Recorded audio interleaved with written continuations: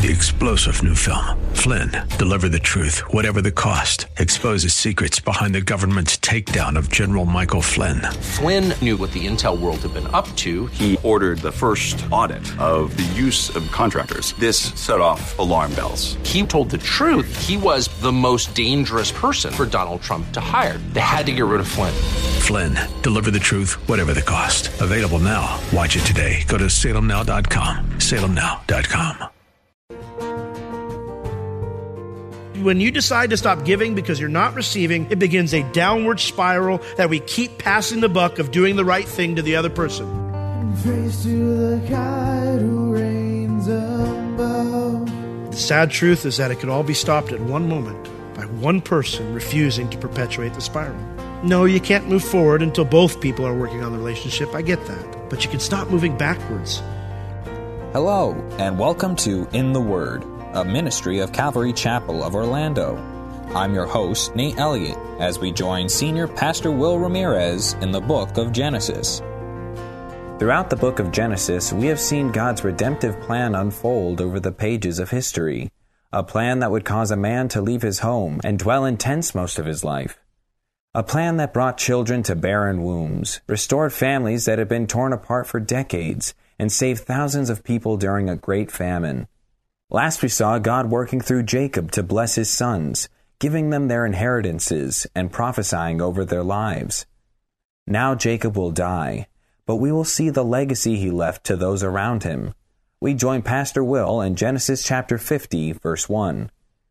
But Jacob has, in chapter 49, blessed his sons, and he's finished his race, right? He climbs into bed, and he breathes his last, and he's with the Lord. And while much of the story of Genesis revolves around Abraham and Isaac and then Jacob, it does not end in chapter 49. It doesn't end with his death. With Jacob's passing, there is a continuance, a new beginning of sorts in chapter 50, because now the brothers have to figure out where to go from here. And it's very interesting to see where that question takes them. Where do we go from here? I mean, will they fall apart? Will they go back to squabbling? Or will they trust the Lord and pass their faith on to the next generation like Jacob did to them? And so as we come to the end of the beginning, remember, Genesis is a book of beginnings and instruction. As we come to the end of the beginning, may the Lord challenge us with these very same questions in order that we might find ourselves right where he wants to be in this long link of faith, that we have a place in there, that just like they have their place, we have a place too, and that we would find ourselves right where God wants us to be so we can pass it on as well. So, chapter 50,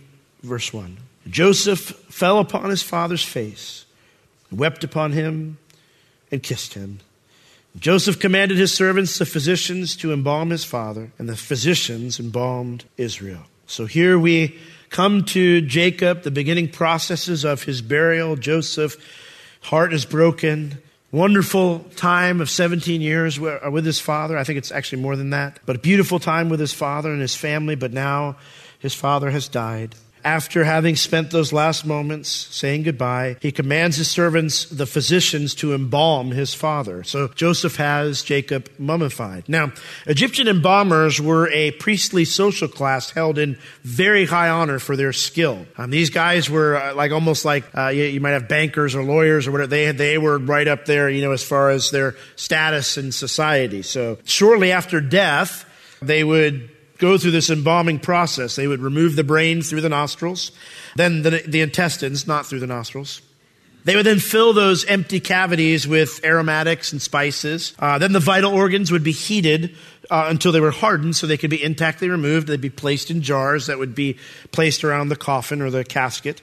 The body would then be tanned and wrapped in linens, and that would conclude the process. It took about 40 days, and at that time they felt like it would be preserved. Now, of course, the Egyptians did that because they believed that you would need all that stuff on your next journey. For Joseph, it was just, that's how you did burials. That's how he'd done burials since he had been, in Egypt. So that's what he did for his father. And so it says in verse 3, and 40 days were fulfilled for him, the 40 days to embalm him. For so are fulfilled the days of those which are embalmed. And the Egyptians then mourned him a total of 70 days, or 70 days. A score is 20. So the total time of the mourning was 70 days. High-ranking officials in Egypt were mourned for 30 days after their embalming, which shows us then just the high esteem given to Joseph still by the Egyptians. The famine's over. Joseph's not really doing anything uniquely special as a government official that we know about, but he's still held in very high esteem, that they would mourn his father as if he was a high-ranking Egyptian official. And so it says, when the days of verse 4 of his mourning were past,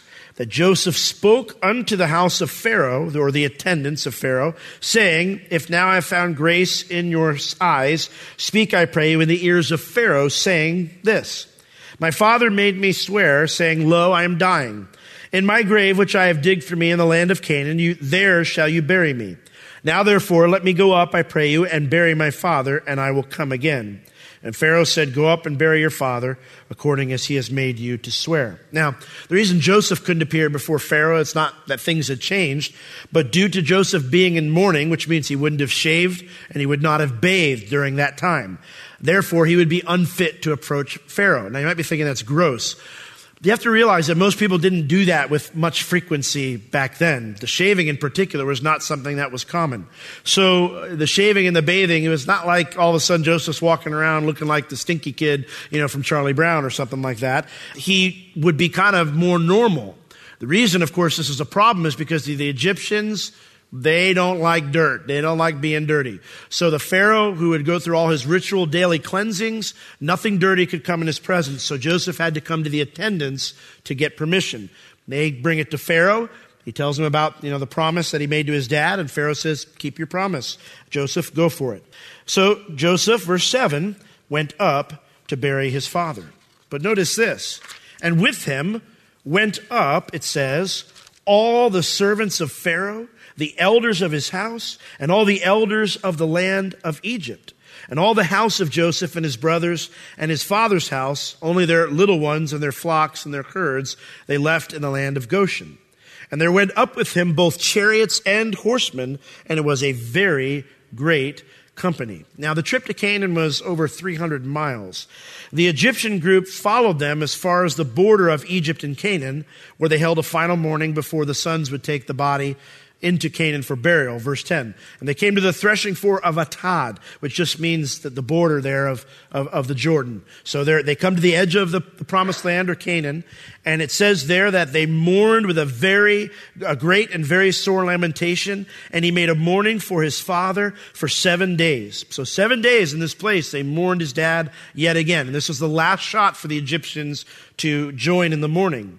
And so it says, when the inhabitants of the land, the Canaanites, saw the mourning in the floor of Atad, they said, wow, this guy must have been important. This is a grievous mourning to the Egyptians. Wherefore, the name of it was now changed to Abel Mizraim, or the mourning of Egypt, which is, Mizraim is another name for Egypt, which is beyond Jordan. And so they hold this mourning, and then the sons, verse 12, go into the land, leave the Egyptians behind. That would have been kind of threatening to see all these chariots and all these individuals come into the Canaanites' land. That would have not been a good idea, politically speaking. So his sons did unto him according as he commanded him. For his sons carried him. Notice not all the others. His sons carried him into the land of Canaan and buried him in the cave of the field of Machpelah, which Abraham bought with the field for possession of a burying place of Ephron, or from Ephron the Hittite. And it was before Mamre, or that big oak tree that Abraham lived under a lot. And so Joseph returned unto Egypt, he and his brethren, and all that went up with him to bury his father. After that he had buried his father. And thus Jacob, his body joins the body of his wife Leah in burial, as well as all the other patriarchs. This tiny little field with a tiny little cave, I imagine, which seemed so inconsequential, probably catching the attention of no one of importance. But it served as a marker of faith that all the land belonged to them by God's promise, and would belong to their descendants someday in the future. It's interesting because when you look at God's promise that he made to Abraham, Isaac, and Jacob, did any of them ever see its full fulfillment? Nope. In fact, if you flip over to Hebrews 11, and you might want to keep a finger there because we're going to go back there again later on. But Hebrews 11, in verses 13 through 16 of Hebrews 11. In verse 13 of Hebrews 11, it says, these all died in faith, not having received the promises, but having seen them afar off, they were persuaded of them and embraced them and confessed that they were strangers and pilgrims on the earth. You know what? If it doesn't happen, it's okay. This world's not my home. God will bring it to pass in his time. For they that say such things declare plainly that they do seek a land, a homeland, a country. And truly, if they had been mindful of that country from which they came out of, They might have had opportunity to go back, to return. But now they desire a better country, that is, a heavenly one. Wherefore God is not ashamed to be called their God, for he has prepared for them a city. Listen, they didn't see it on this side. They saw something far grander on the other side. And you may not see your dreams come true. You may not even see some of the things that God puts on your heart actually come to pass in your lifetime. But maybe your faithfulness will result in others enjoying its benefits. And isn't that worth it? Aren't we seeking something beyond ourselves anyway? And isn't our heavenly reward for faithfulness what we're really going for, right? That's the one that's going to last forever.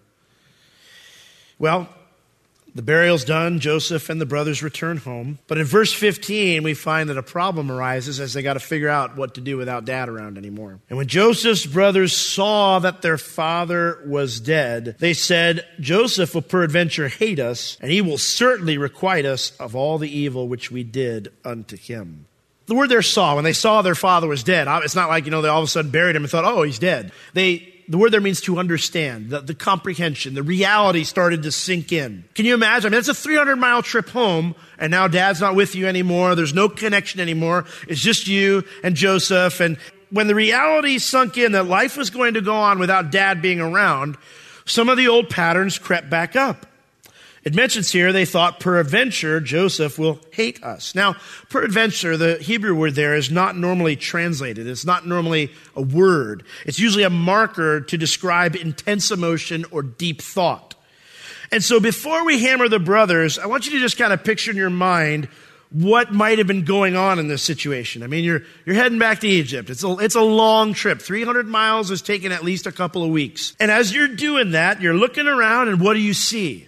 A massive amount of Egyptian dignitaries, very powerful dignitaries. You see Joseph surrounded by all of these dignitaries. You're leaving behind the land that you've always known, and you're walking into his seat of power. And not only that, but from the reaction we see from Joseph in contrast to his brothers, you see your brother is very sad and he's mourning. And I imagine the question probably popped into somebody's head, what if he becomes bitter for all those lost years with Dad? Instead of, thinking about, wow, thanks God for all the years I had with Dad, what if he looks back and he starts to get angry about the years that could have been? And what if that bitterness turns to the source of those lost years, which would be who? Them. As they are marching back to Egypt, they would be 100% powerless to stop him from doing whatever he wanted to do with them. And so someone decides to bring up the point, what happens if he all of a sudden turns on us? The word there, hate us, means what if he's holding a grudge? What if he's holding a grudge? And then from there it goes to now, he will certainly requite us or pay us back. And it's actually, the word is there twice in the Hebrew, which means it's doubled for intensity. The more they contemplated, the more they voiced it and discussed it with each other, the more real the possibility became, until it was a certainty that he is going to pay us back for all the evil that we have done to him. And as we'll see in a moment, those fears are completely unwarranted. They're going to break Joseph's heart when they come to him about this worry they have. So the question we have to ask then is, well, where did the brothers go wrong? Well, the brothers had 3 areas where they failed. Number 1, they had unresolved guilt. Oh, Joseph had forgiven them, but it's pretty clear here that they never fully received God's forgiveness for their actions. Whether they asked or not, and whether God did or not, we don't know, because we don't have insight into that. But they have not received it yet. They are still walking around with this guilt. And unresolved guilt is one of the most dangerous things a Christian can face, because the enemy uses it to put some very ugly ideas into our heads. We feel dirty and unforgiven still, and so what do? We project that attitude onto those we wronged, thinking they see us in that same way of disgust. That they look at us as dirty, that they see us as evil, that they are thinking about us when they see us of that evil thing that we did to them. A large amount of marital arguments could be avoided if we simply didn't project our own feelings of guilt upon our spouse. Hey, sweetie, did you take the trash out? Oh, the trash again, huh? Really? What are you talking about? Oh, I know what you're talking about. That time I forgot to take the trash out twice in a row, and we had worms all over on the side of the road. You're still angry about that, aren't you? I just asked you if you took the trash out. No, you didn't. And then you're in this dumb argument, and you feel guilty. You have unresolved guilt, and you project it onto them, and they make a comment, and you're ready to rumble.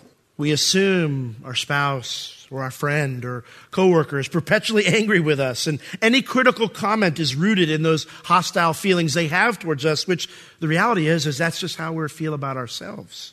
Which then leads to the second problem. Not only did they have unresolved guilt, but they assumed the worst about Joseph. 1 Corinthians 13, verse 7 has been a rule of thumb in my life when it comes to other people. It's a very simple verse. It says this: love bears all things, believes all things, hopes all things, endures all things, love never fails. In other words, love believes the best about someone. As Christians, we're to love one another. We're to love others. And that means thinking the best about them, not the worst. Let me ask you a question. Doesn't it hurt you when someone assumes the worst about you? Oh, it stings. You might plan all this thing or you get this thing together, and then you ask a question and it just happens to catch them at the wrong moment, and they just snap back at you, and you've been mad at me all day. And you're like, whoa, no, I'm actually planning something cool. Don't ruin it, But then now we're hurt too. Don't you want others to think that you intend the best for them? See, love extends that mindset to others as well. So they assumed the worst about Joseph, that he was out to get them, when that was not the case at all. Which brings us to their third area of failure. And this is a big one, guys. They chose to trust their undisciplined assumptions about the unknown rather than act upon what was known. Do you hear that? They chose to trust their undisciplined assumptions about the unknown rather than act based upon what was known. Let me ask you a question. Joseph's treatment of them up to this point, which is reality, should have overruled their fears of what he might do, the area of unreality. Had Joseph ever given them any indication that he held a grudge? Nope, not in the least. Had he ever mistreated them prior to this? Nope.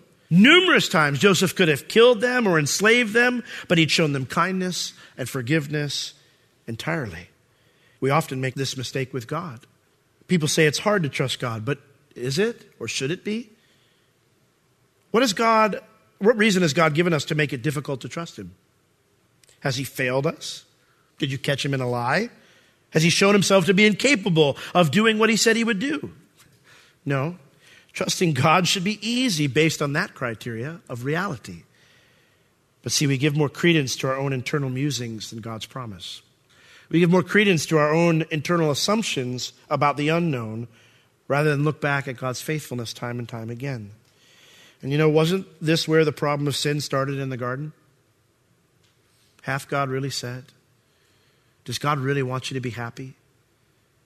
See, Satan questioned God's faithfulness, God's goodness, God's honesty, God's mindset toward them, that he wanted good for them. And Eve decided that God really didn't want what was best for her. And she ate the fruit and then gave to Adam, and he disobeyed. This is why Proverbs 3, 5, and 6 says what it says. Think about it. In light of what we just studied, think about it for a moment. Trust in the Lord with all your heart and lean not on what? How does that work? Our own understanding, our own assumptions, our own reasonings.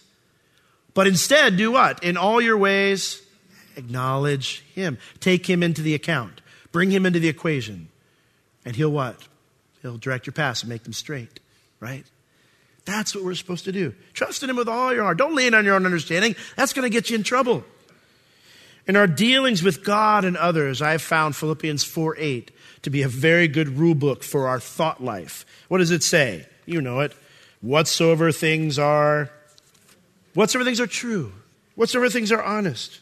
Whatsoever things are just. Whatsoever things are pure. Whatsoever things are lovely. Whatsoever things are of good report. If there's any virtue, if there's any praise, think on these things. That's a command. You can think on that. If it doesn't fall into that category, those categories, guess what? It is off limits for your mind. Simple. Bev, because I'm like the brothers. She's more like Joseph. But, I will assume the worst at times, or I think she's mad at me or whatever. And she'll ask me the question. She goes, is what you're thinking about me true right now? Man, no, probably is. Because we think we know. What pride, what arrogance in there. I don't know what's in her heart. I don't know what she's thinking about. And if she tells me, says, I'm not angry with you, I'm not frustrated by you, then what am I supposed to do? Whatsoever things are true. That's what she's told me.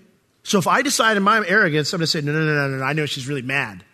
Now I'm thinking on whatsoever things are false. And now I'm in trouble. Because I've gone outside the boundaries of where God has allowed this little thing to go. God has given us a very clear rule book for our thought life. And if we obey it, we will be protected from making painful mistakes like the brothers do. Verse 16. So they sent a messenger unto Joseph, saying, Your father did command before he died, saying, So shall you say unto Joseph, Forgive, I pray you now, the trespass of your brothers, and their sin, for they did it unto you evil. And now we pray you, forgive the trespass of your servant. Do what Dad told you to do. The trespass of the servants of the God of your father. And look at what Joseph does. What happens when he hears this? Breaks his heart. And Joseph wept when they spoke unto him. Now we have no record of Jacob telling the sons to do this.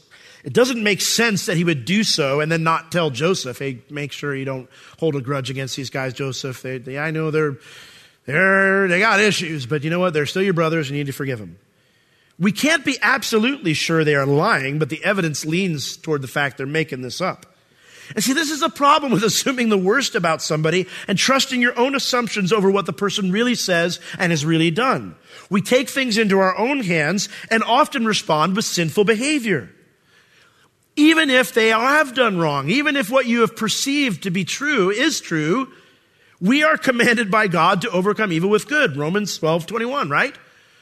Do not be overcome with evil, but overcome evil with good. The word overcome there is a command. It's in the imperative. It's love one another. There's no difference. Overcome evil with good.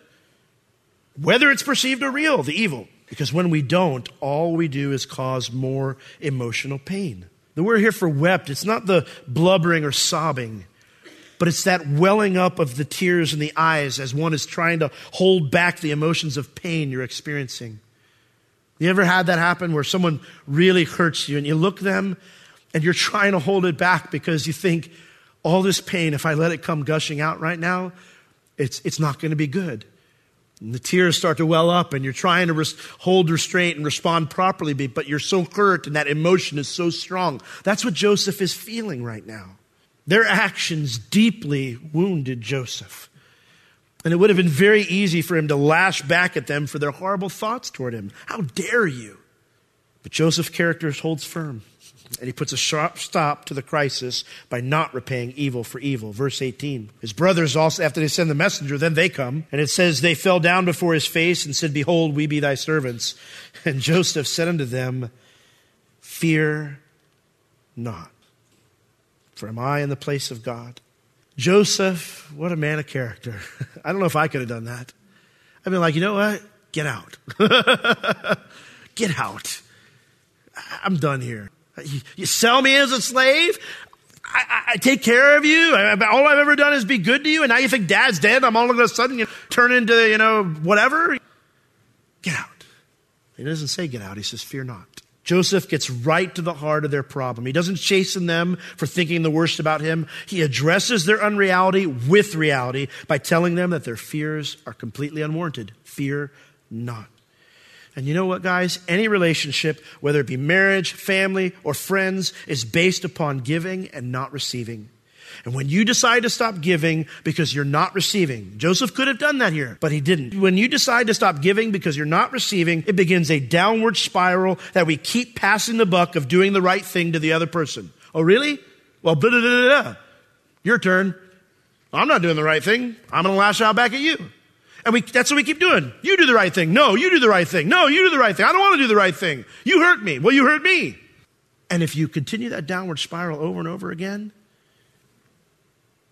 some of you have been there. Most of us, if you've been married, have been there at one point in time. The sad truth is that it could all be stopped at one moment by one person refusing to perpetuate the spiral. No, you can't move forward until both people are working on the relationship. I get that. But you can stop moving backwards And you can give the other person their best shot at joining you in doing the right thing when you do the right thing, even though they don't deserve it. You know, love is about laying down my perceived rights and being unconditionally devoted to the other person. You know who taught us that? Jesus. He said, I love you. And nothing's going to stop me. I'll become a man. I'll do what I have to do. I'll come die for you. None of you want to step up to the plate. I'll come die for you. I'll come live for you. I'll take your place. I will give even though you're still sinning against me. That's what the Lord did with us. We are called to love people unconditionally. This is how Jesus loved us. Even when we were still sinning against him and betraying him, he died for us. For there is nothing that can separate us from the love of God. This is the same love we can show others when we have completely put our trust in him and let him work in us through the Holy Spirit. It may not seem possible, but nothing is impossible with God. Should you have questions about anything or would like prayer concerning today's message or for anything at all, please reach out to us. You can reach us at Calvary Chapel Orlando at 407-523-0800 during our office hours Tuesday through Friday, 9 a.m. to 5 p.m. This has been In the Word with Pastor Will, a ministry of Calvary Chapel Orlando. You can listen to all of Pastor Will's sermons and find other valuable resources online at www.calvarychapelorlando.com or on the Calvary Chapel Orlando app, available on iTunes and Google Play. Thank you for joining us today. We will see you next time as we continue to learn, walk, and live in the Word.